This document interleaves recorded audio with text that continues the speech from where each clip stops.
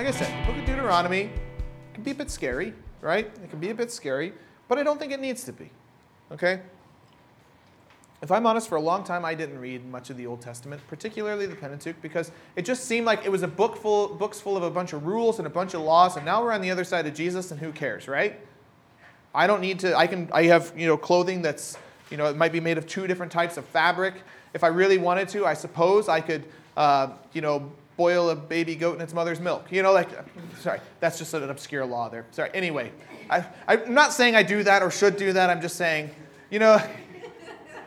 sorry, I've derailed already. No, all that to say was that I didn't particularly find the Old Testament, and particularly, again, the first 5 books, what's called the Law, the Torah, or the Pentateuch, I didn't find them all that compelling. And then over time, I began to experience the Old Testament, and it's kind of like one of those you start to dip your toes in, and you go like, oh, that's not so bad, right? Okay. Once I get it, it's not so bad, right? And then there comes that point where you get into your waist, and then you're like, oh, it's really cold. But then you kind of go like, okay, but now I'm okay. I'm starting to feel it. I'm starting to be able to swim, right? And that's my hope for you guys, is that maybe even too, you'll be like me. You'll start to dip your toes into the Old Testament and find actually it is incredible. The heart of God that we see on display is incredible. And we find that the purpose of the Old Testament in many ways is the same as the purpose of the New Testament. The Old Testament was there to invite us, as A.J. Culp says, and as our series says, to invite us to know God. Right? I mean, what are the Gospels there for if not to know Jesus? To know who he is, to know what he's like. Scripture is all about an invitation to know God, and more than just information about him, but to know him relationally. And so therefore, one of the primary purposes of Scripture, and this is what Culp says in another one of his works, you're going to find I really like him as an author, so you'll probably hear me quote him a few times, because he did some work. I discovered him while doing my master's dissertation. My mind just exploded as I was reading his stuff, and I was like, this is amazing. So you're probably going to hear me quote him quite a bit. But he says, one of the primary purposes of Scripture is to produce a world for the faithful to live in. What does he mean by that? What he means by that is this. Scripture is not just a mine of information. Right? I don't just go to Scripture with a pickaxe and just use it as and mine for information, for random facts. For some of you, you're like, I would never do that anyway. But for some of us who like facts, that can be a temptation, right? So whichever one you're on, right? It is not a mine for information, but maybe your temptation isn't to mine it for information. Maybe you're more like the verse of the day person. And it's more than just merely a thought for the day. Instead, what Scripture is, and this is what I think Culp is getting at, it is the foundational story that you and I build our life upon. And not only build our life upon it, but imagine ourselves in it. That's the purpose of Scripture, right? It gives us a frame for understanding the world. And let's not pretend that there aren't other competing frames competing for your loyalty, for your allegiance, right? There are many other things in this world that try and give us a framework for living that say, this is the good life, this is how you really want to live. If you just have this or you just have that, right? You think about every advertising campaign ever, right? You look at an ad, if there were still magazines, or you look at an ad on websites for the stupidest things, some sort of I don't know, Himalayan throw, and what are they doing? They're at peace, they're resting. Again, I heard somebody say once, unless they're unless it's an ad for a car, basically, or some sort of alcoholic drink, everything it shows is people at peace resting. It promises, what does the Bible promise? What does Jesus promise? Peace. Everything else is trying to give you a framework and saying, if you just have all of these things, then you will be at peace, right? If you have that Himalayan throw, if you have, that foot massager, if you have that, the back scratcher that you've always wanted, if you have this new hat, I don't know. Then you'll be at peace. You'll be at rest. Life will be good. And so what Scripture does is it gives us that framework to imagine a different way. And so when I use imagine, like see it that way, like this is like how we understand the world. So Scripture is the foundational story that we build our life on and imagine ourselves in. And this is where I think Deuteronomy becomes incredibly important. All right, so we have now like seen it at its like, the huge like meta level. Can I use that word? Is that okay? Meta level. Like we're looking at it, right? Now we're going to like come down one step, and we're just going to kind of introduce the book of Deuteronomy. What is it? If it's not a book of just rules and laws, if it's not just simply some sort of weird travelogue, and if you've ever read the book of Deuteronomy, then you know the first 4 chapters read like a travelogue, okay? If it's not just some weird travelogue, then what is it? What is the book of Deuteronomy? Well, again, we've established its intention is so that we may know God. It's an invitation to know God, and it helps us to see how to know God in many, I think, really helpful ways, even for us on this side of Jesus. So the first thing we need to understand is this. Deuteronomy is firstly a sermon. All right, let's open up Deuteronomy chapter 1, verses 1 to 5. Okay, it's not going to be up on the screen. I'm going to read it for us out of the New Living Translation. So you can look it up on your phones if you have your Bible. Deuteronomy, it's sorry. It's pretty close towards the beginning of your Bible. While you look it up, I'm going to cough again. I'm not dying, I promise. No, I guess we're all dying, but yeah, anyway. Not of a cough, anyway. So yeah, Deuteronomy chapter 1, verses 1 to 5. So this is how it reads. These are the words that Moses spoke to all the people of Israel. So he's speaking this, right? Just like I'm speaking to you now, except I don't pretend to be Moses. All right? These are the words that Moses spoke to all the people of Israel while they were in the wilderness east of the Jordan River. They were camped in the Jordan Valley near Suf, between Paran on one side and Tophel, Laban, Hatzeroth, and Diet-Zahab on the other. My best guess. Normally, it takes only 11 days to travel from Mount Sinai, or your version may say Mount Horeb, same place, to Kadesh Barnea, going by way of Mount Seir. But 40 years after the Israelites left Egypt, on the first day of the 11th month, Moses addressed the people of Israel, telling them everything the Lord had commanded him to say. This took place after he had defeated King Sihon of the Amorites, who ruled in Heshbon, and at Edrei had defeated King Og of Bashan, who ruled in Ashtaroth. While the Israelites were in the land of Moab, east of the Jordan River, Moses carefully explained the Lord's instructions as follows.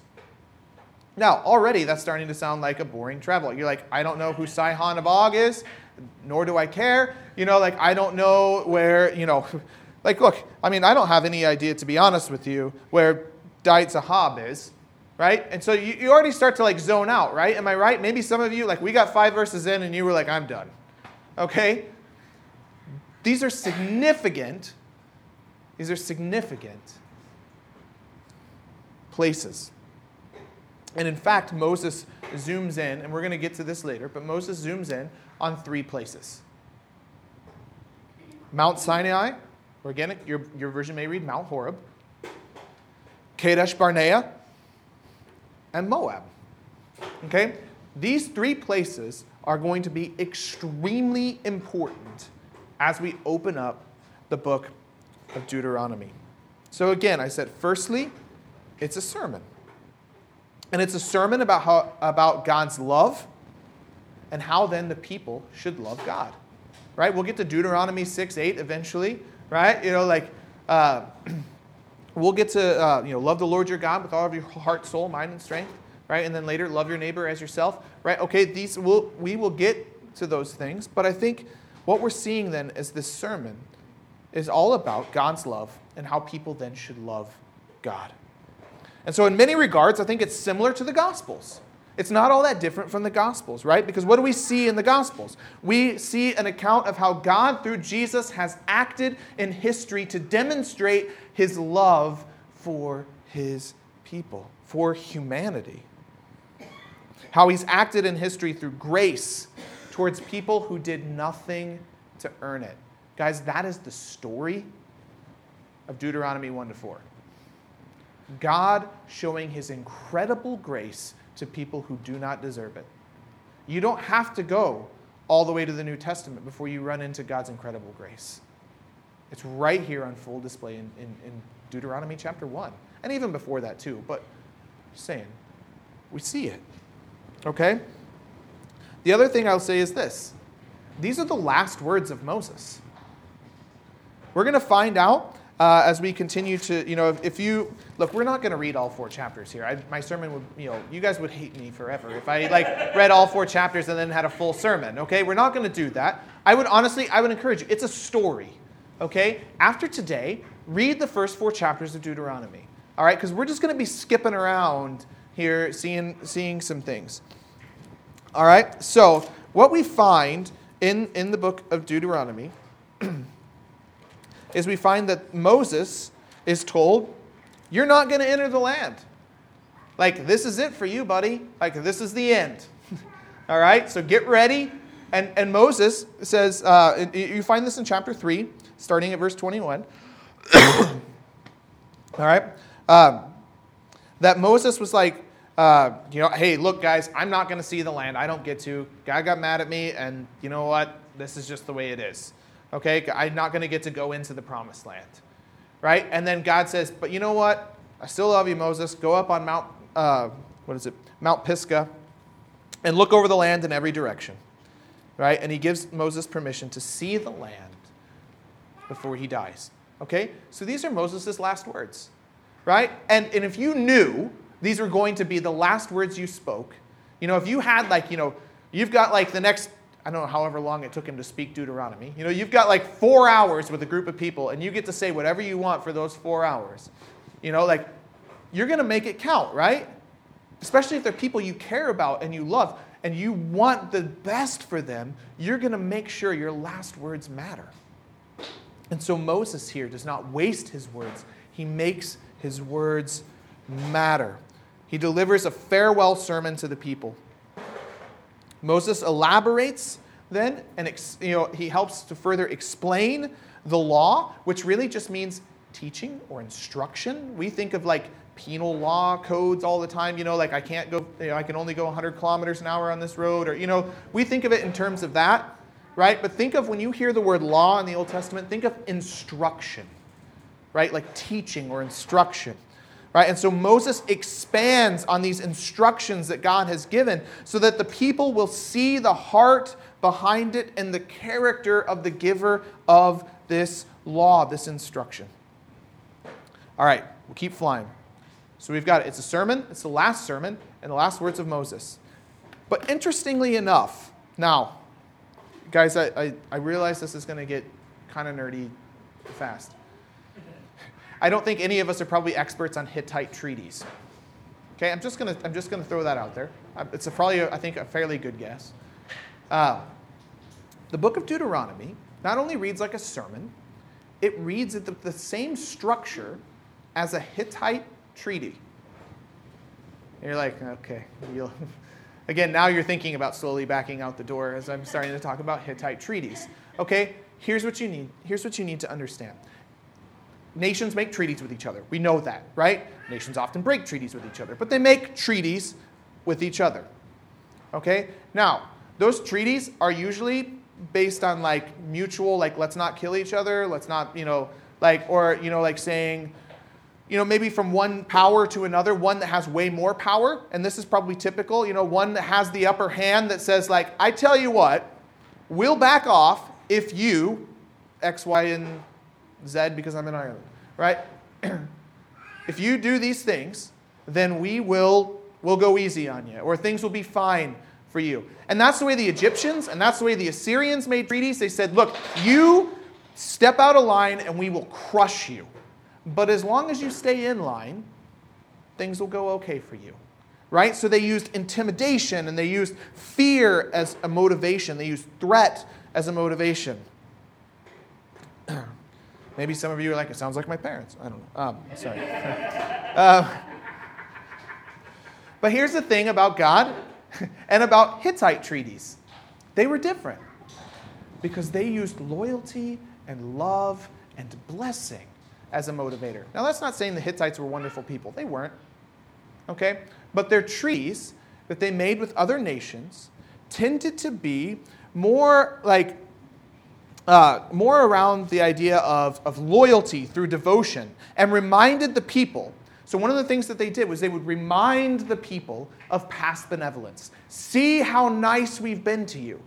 We'll continue to be that nice. Just stay in line, and you know what? Things are going to go great for you. We care about you. Now, I would say with the Hittites, I'm not sure I trust them. But with God, this is patterned in a similar way. All right? So here's why I think that's important. Okay? We're done talking about Hittite treaties, except to say this. Deuteronomy shows that the relationship between God and his people was never meant to be one of just fear and intimidation that says, if you step out of line, I will crush you.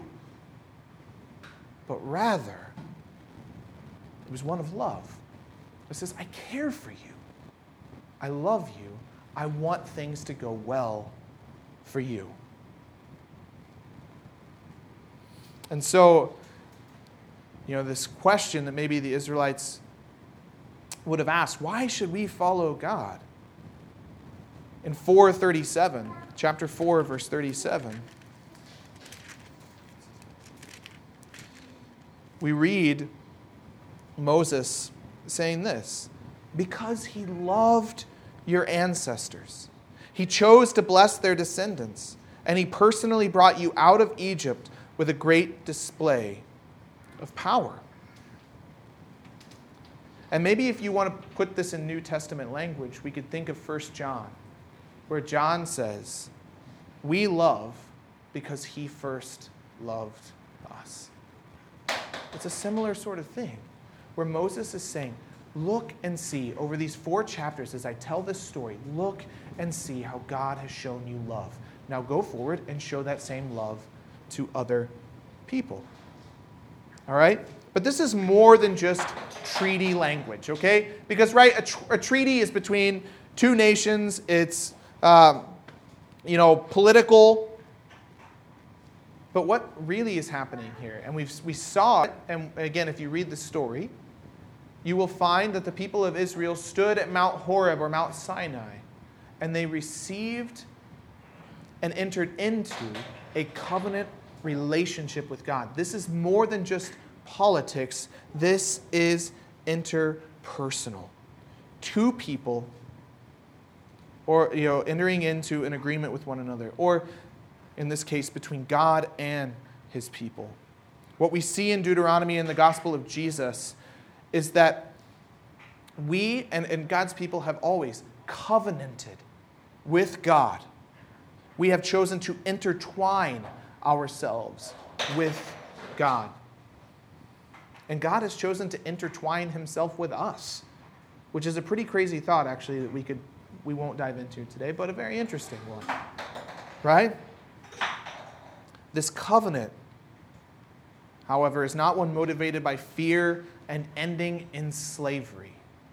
And this is why I think it's important, right? You've got a group of people that just came out of slavery as an oppressed people group. It is instead a covenant of love ending in freedom. And so here's what we see.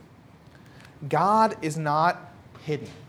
This is one of the things I think that's really incredible that we see in the book of Deuteronomy. God does not hide himself from the people of Israel. God does not hide himself from you and me. Instead, he wants to be known. In Deuteronomy, God is giving his people this kind invitation to know him. And he gives us that same invitation. And so he does this through 4 primary methods in Deuteronomy. And this is our 4-week overview of Deuteronomy. There it is. So this morning, we're looking at the first one, memory. right? Memory, the idea of remembering. Okay? And that's where we're going the rest of the weeks, right? We're not going to talk about it now. Worship, law, covenant, all of those things. We're going to dive into each one of those because the book of Deuteronomy deals with each one of them significantly. But this morning, we're focusing in on memory as a means of knowing God. All right? So one of the things that I want to say is, again, we could be really quick to say, yeah, okay, God invited them to know him, but what does that have to do with me? Because, well, Jesus, right? What do I have to do with the people of Israel? What do I have to do with any of this? And so I think it's actually important that the book of Romans, chapters 9 to 11, come into this. And as part of this is a big, complicated argument that I am not going to try and touch right now. Okay? But couched within these chapters that are not always the easiest to understand, but couched within this, we find Romans chapter 11, verse 17. And it sits even within this argument about Israel and the place of Israel in God's people. It sits within an argument then about how Gentiles should live humbly. And Paul says this: some of the branches were broken off, and you, although a wild olive shoot, were grafted in among the others, and now share in the nourishing root of the olive tree. Here's why I quote that. The story that's recounted in Deuteronomy chapter 1 to 4, it's our story too. These are now our people. These are who we identify with. Right? These are now our relatives. We have been adopted, as Paul will elsewhere say. We are now part of the family. We've been grafted into the tree. It's now our family tree as well. And so the stories that we read in the Old Testament, they are our stories too. We don't need to unhitch ourselves, distance ourselves from the Old Testament. No, the God of the Old Testament, who is full of love and kindness and grace, is the same God that shows up in Jesus Christ. Like, we are part of God's family. And so I said Deuteronomy is not simply a weird travelogue, but this section is a travelogue, right? Chapter 1 to 4. It is a deliberate travelogue that brings us to key events in Israel's history from the Exodus until the present sermon that Moses is speaking now. All right, so he doesn't go all the way back to them, leaving Egypt. He doesn't go all the way back to the Passover. He doesn't go all the way back to the crossing of the Red Sea. All right, so all of that happens, all right? But where Moses picks up in Deuteronomy is by saying, and now here's what happened after that. All right, so this is the story from once they crossed over the Red Sea up until the present time as they're preparing 40 years later to go into the Promised Land. And so, this travelogue brings us to key events. I said those 3 places that we read about in the first 5 verses are incredibly important because they are key, decisive events in Israel's history. It brings us to these moments of decision where the people of God had to decide what they were going to do and where they, what direction they were going to go. And so it brings us to these places, these moments of decision that I think demonstrate for us God's character. And they demonstrate for us the character of Israel. And if I think I'm honest, our character as well sometimes. It exposes us for who we are as well. Because we're often, I think, a lot more like the Israelites than we want to admit, right? Because they're always the guys messing up, when you read the Old Testament, right? So we don't want to identify with them, but I think if we're really honest, their story is very similar to our story and as humans in general. And so, let's take a few minutes. Let's look at these 3 key places, all right? So the first one is Mount Sinai, or Mount Horeb. The second one is Kadesh Barnea, and the third one is Moab. So, Mount Horeb, we find the story of Mount Sinai, Mount Horeb, from chapter 1, verse 6, all the way to verse 18. So that's a pretty short one, right? What happened? Okay, we're just going to give a really brief what happened at each one of these places. That is where the people of Israel received the covenant, where Moses went and got the 10 Commandments, right? It's where the people said, we will follow God. We will covenant to be God's people. And God said, that's great. You are my people. And a covenant happened, it entered into where the people of Israel became God's chosen people at that moment. The people who were to be a light to the nations, who were to fulfill the promise that God made to Abraham, that through him all the nations would be blessed. The people of Israel raised their hand and said, yes, we will be the blessing to the nations. We will be God's people. We will be who you want us to be. We will follow you. We will intertwine ourselves with you. And in that we see God's grace, right? Because we learn in that story, they didn't do anything to deserve it. They were just a little group of people enslaved in Egypt. They didn't do anything to deserve it. And God says, look, he says that to them. You're not really all that special. I just love you. And I'm like, you're going to be my people. You're going to be my special people. Not because you're special, but because I'm going to choose you. Not because there's anything better. You're not better than anybody else. But simply because I love you. And this then is where the people covenanted with God and received the law. Kadesh Barnea. What happened there? All right. So what does it say here in Deuteronomy chapter 1, verse, one of the very first verses here. Yeah, verse 2. Normally it only takes 11 days to travel from Mount Sinai to Kadesh Barnea. Right? So 11 days. So we're like 11 days later. They've reached Kadesh Barnea. And it's like, Moses is like, all right, guys, it's time to go into the promised land. Let's do this. And then they get a little bit, maybe the feet get a little bit cold. And they say, well, maybe it might be a good idea if we send out some spies to have a look at the land, see how it is. What are the people like? We don't know. It might be a good battle strategy. I don't know. And Moses kind of goes like, not the worst idea. All right, choose 12 people. The 12 guys go into the land. They spend 40 days in the land. And they come back. And right, if you know the story, 10 of them were like, no way, not going to do it, can't happen. Like, these people are way too big, way too strong, there's way too many of them, forget it. Let's go back to Egypt. And 2 of them said, actually, I don't think it's that bad. God's with us, we can do it. Caleb and Joshua are their names. Right? And they'll become significant later in, as we read the Old Testament. But at this point, we'll just say they're the 2 good spies, the guys who trust God, who say, we can do this.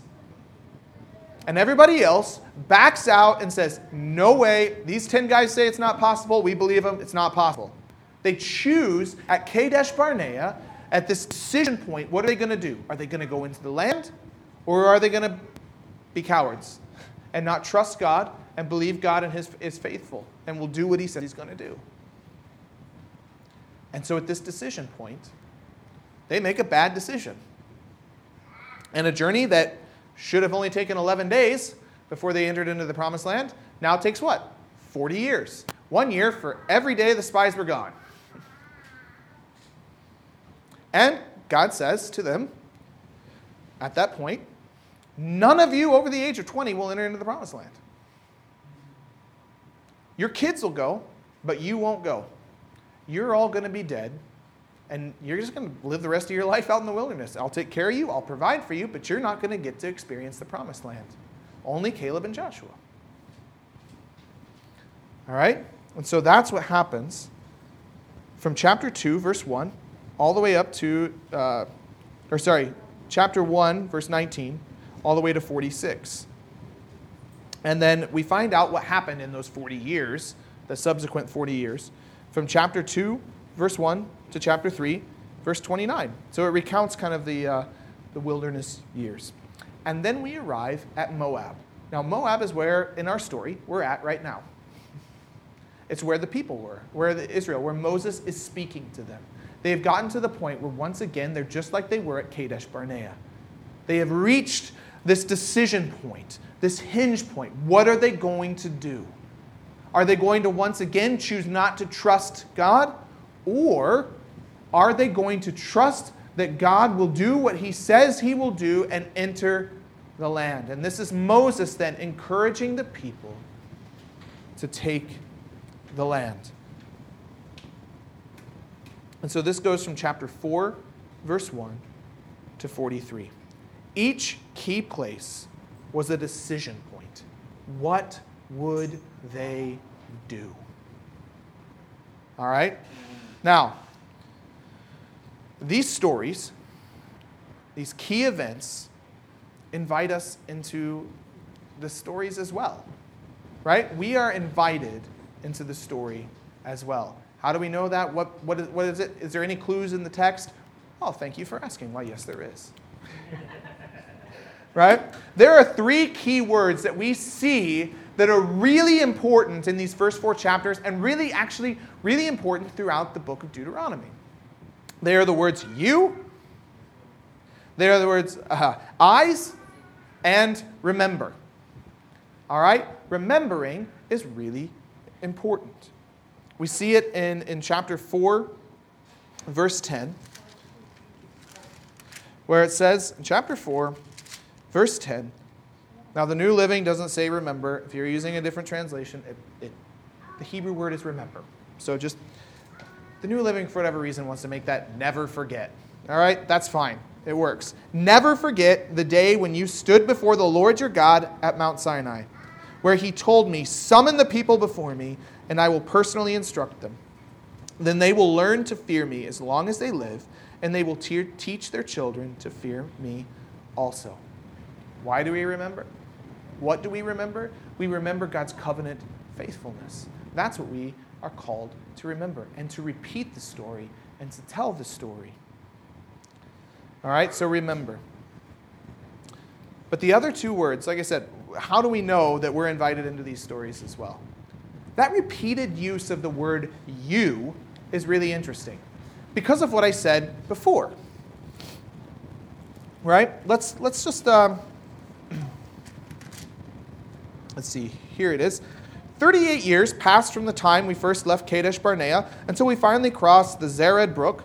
By then, all the men old enough to fight in battle had died in the wilderness, as the Lord had vowed would happen. The Lord struck them down until they had all been eliminated from the community.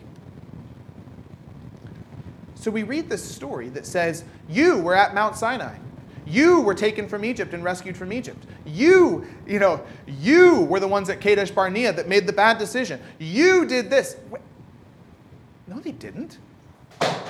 They're all dead. This is all the kids. They didn't do this. They didn't experience it. So why on earth? Moses isn't a fool. He knows that. Why is he doing that? This is where the word eyes becomes helpful. Do you know, oftentimes this phrase eyes, it speaks of more than just your physical eyes, what you look. It speaks to an understanding, a level of understanding, of seeing, of imagining. Right? So Paul in Ephesians is going to say, he's going to pray that the eyes of the Ephesians' hearts would be opened to see the wonder and incredible goodness and grace of God. Does he just mean that, your eyes would somehow be open? No. He means that they would be able to understand, to see it for what it is, to imagine the greatness and incredibleness of the grace of God. If you want to use that word, imagination, that they would be able to use their imagination to fully grasp and to understand. Okay, I think we have a similar thing going on here. Hopefully anybody listening to the podcast is going to hate me because there's going to be this cough. So what we see here is that the people are invited into stories that they did not participate in. They're invited to imagine with their eyes these stories as if they were there. And they're commanded to remember and retell these stories. It might actually be an interesting thing. If you're a person who makes notes in your Bible, who highlights, if you're like a person like me who just, you like to do things like, color in your Bible. Like if that's you, all right, a good thing you could do is actually go through these first 4 chapters. Look for you and eyes. And just mark them. You'll see how often it comes up.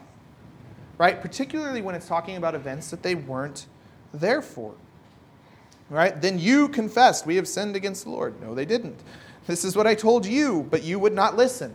They were kids. It's like they're invited to see the story and to enter into the story. And again, this idea of eyes, sometimes your translation may obscure this. The New Living, actually, it was deeply frustrating as I was studying because it completely skips over it. It doesn't use that word, eyes, but that's actually the word. So it says things like, you have seen for yourself everything that the Lord your God has done to these 2 kings, rather than your eyes have seen. All that kind of, you just miss the repetition is what you miss. But maybe, hopefully, your Bible, if you're using the New American Standard or the ESV or something, it's going to pick up on those things. I didn't check the NIV, but yeah. So here's my aside for a moment. Because like I said, they're commanded to remember and to retell stories and to see themselves as a part of things that they did not participate in. What's going on here? All right. I know we did treaties, okay, but now we need to talk just for a second about the idea of collective memory. Cultures use collective memory as a way to make you feel like you are a part of a group. All cultures do it, right? You think about in Ireland, right? We have those stories that are passed down that help us to feel that we are a part of the history of Ireland. Okay, I'm not Irish, I get it, but I assume, stories okay, you hear about St. Patrick, or you hear about Wolfe Tone, or you hear about the famine, or you hear, about the Easter Rising or the Civil War. All of these, you're told stories from them. You're brought into the experience. Even me, for more recent, I wasn't here for most of the Celtic Tiger, but you hear stories. You're brought in. You're saying, this is what we did, right? We as a people, collectively, this is what we did. Or, during the famine, this happened to us. It's this idea of collective memory. We're invited into these stories to see ourselves as part of the bigger story. This is who we are. This is what we're a part of. I think America has plenty of those sorts of stories that surround the founding of America. A lot of times these stories are founding stories to help us to see ourselves as part of this group of people, as, for me, as American, or for you, maybe as Irish, or, whatever it may be. Right? And we do this even as families. Okay? Think of even collective memory as families. My grandfather was one of the greatest storytellers I've ever met in my entire life.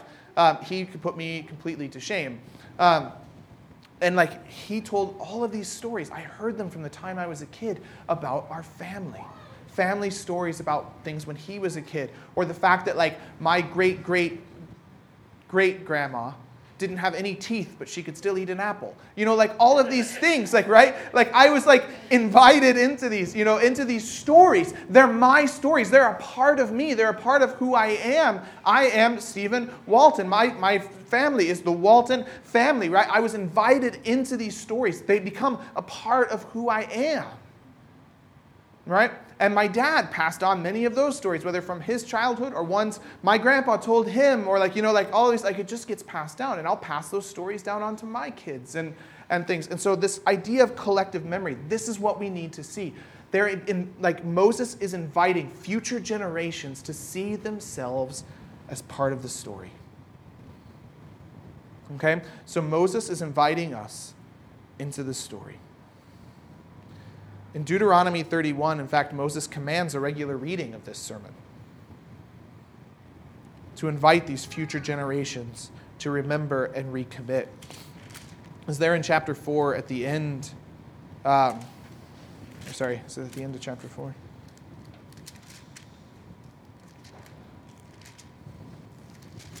Where am I at?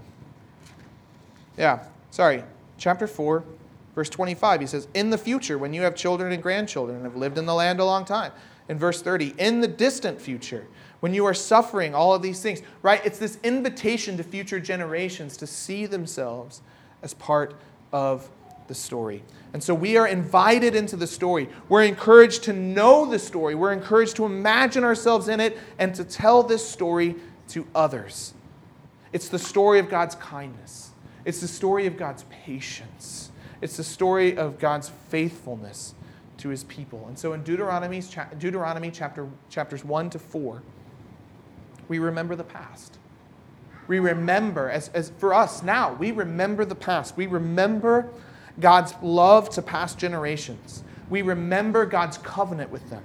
We remember the sins of past generations, as well as remembering God's faithfulness to them anyway. We remember God's call to covenant renewal and his promise of a new Eden.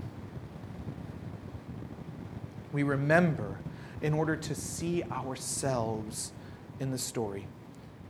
I think Deuteronomy finds its fullest and greatest fulfillment in Christ.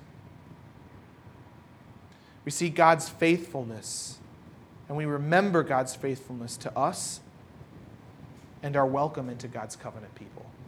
That you and I, God has welcomed us into his family, to be his people, not because we're such wonderful people, but simply by his grace.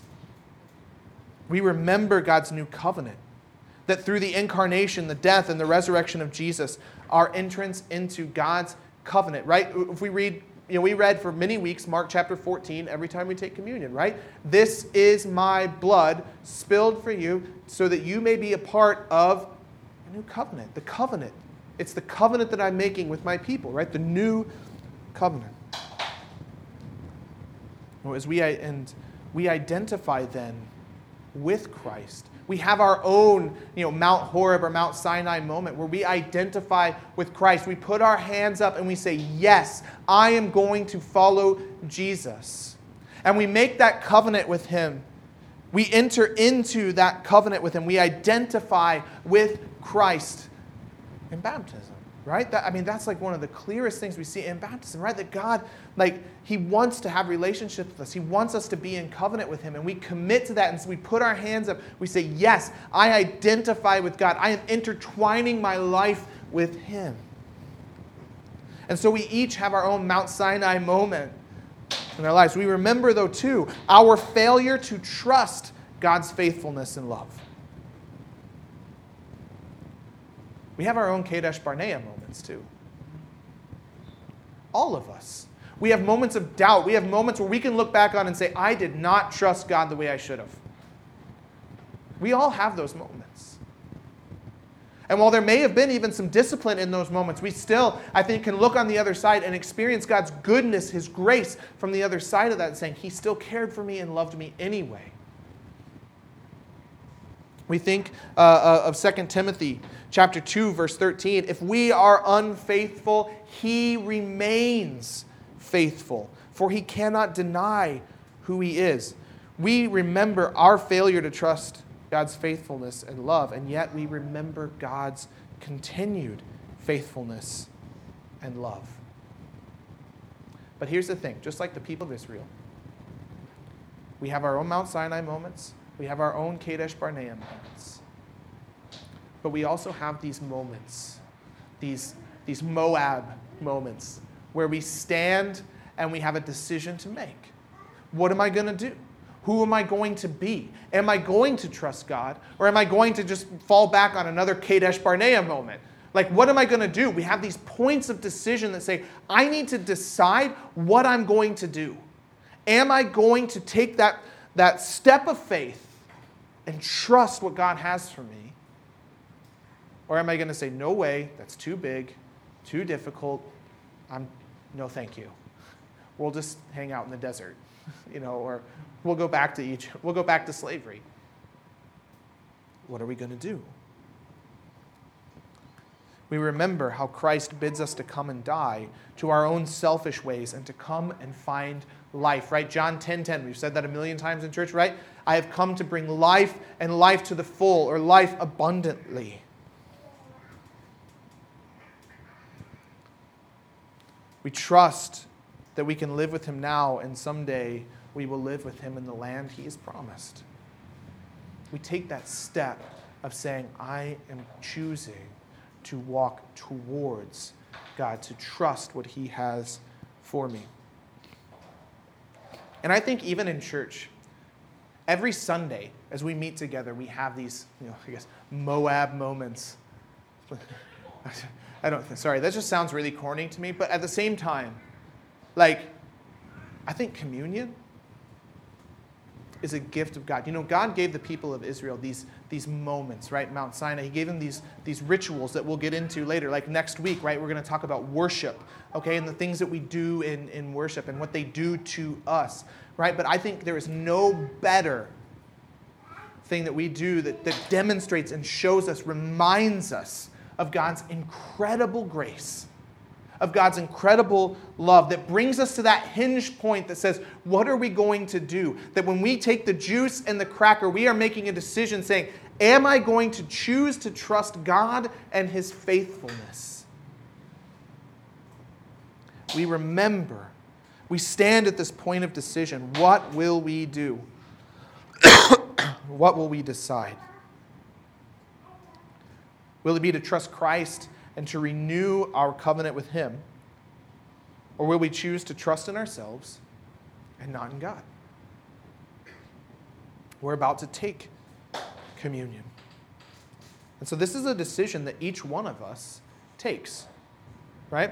This is a decision that each one of us takes, that each one of us does, but we do it together. We don't do it alone. And I think that's one of the things too. This decision point that the people of Israel were at was not just for each individual person. Yes, they had to put up their hand and say, we trust, but they weren't alone. They did it together as a group. And you and I, we make that decision together. We don't make that commitment alone. We decide together. We as a group are going to follow Jesus.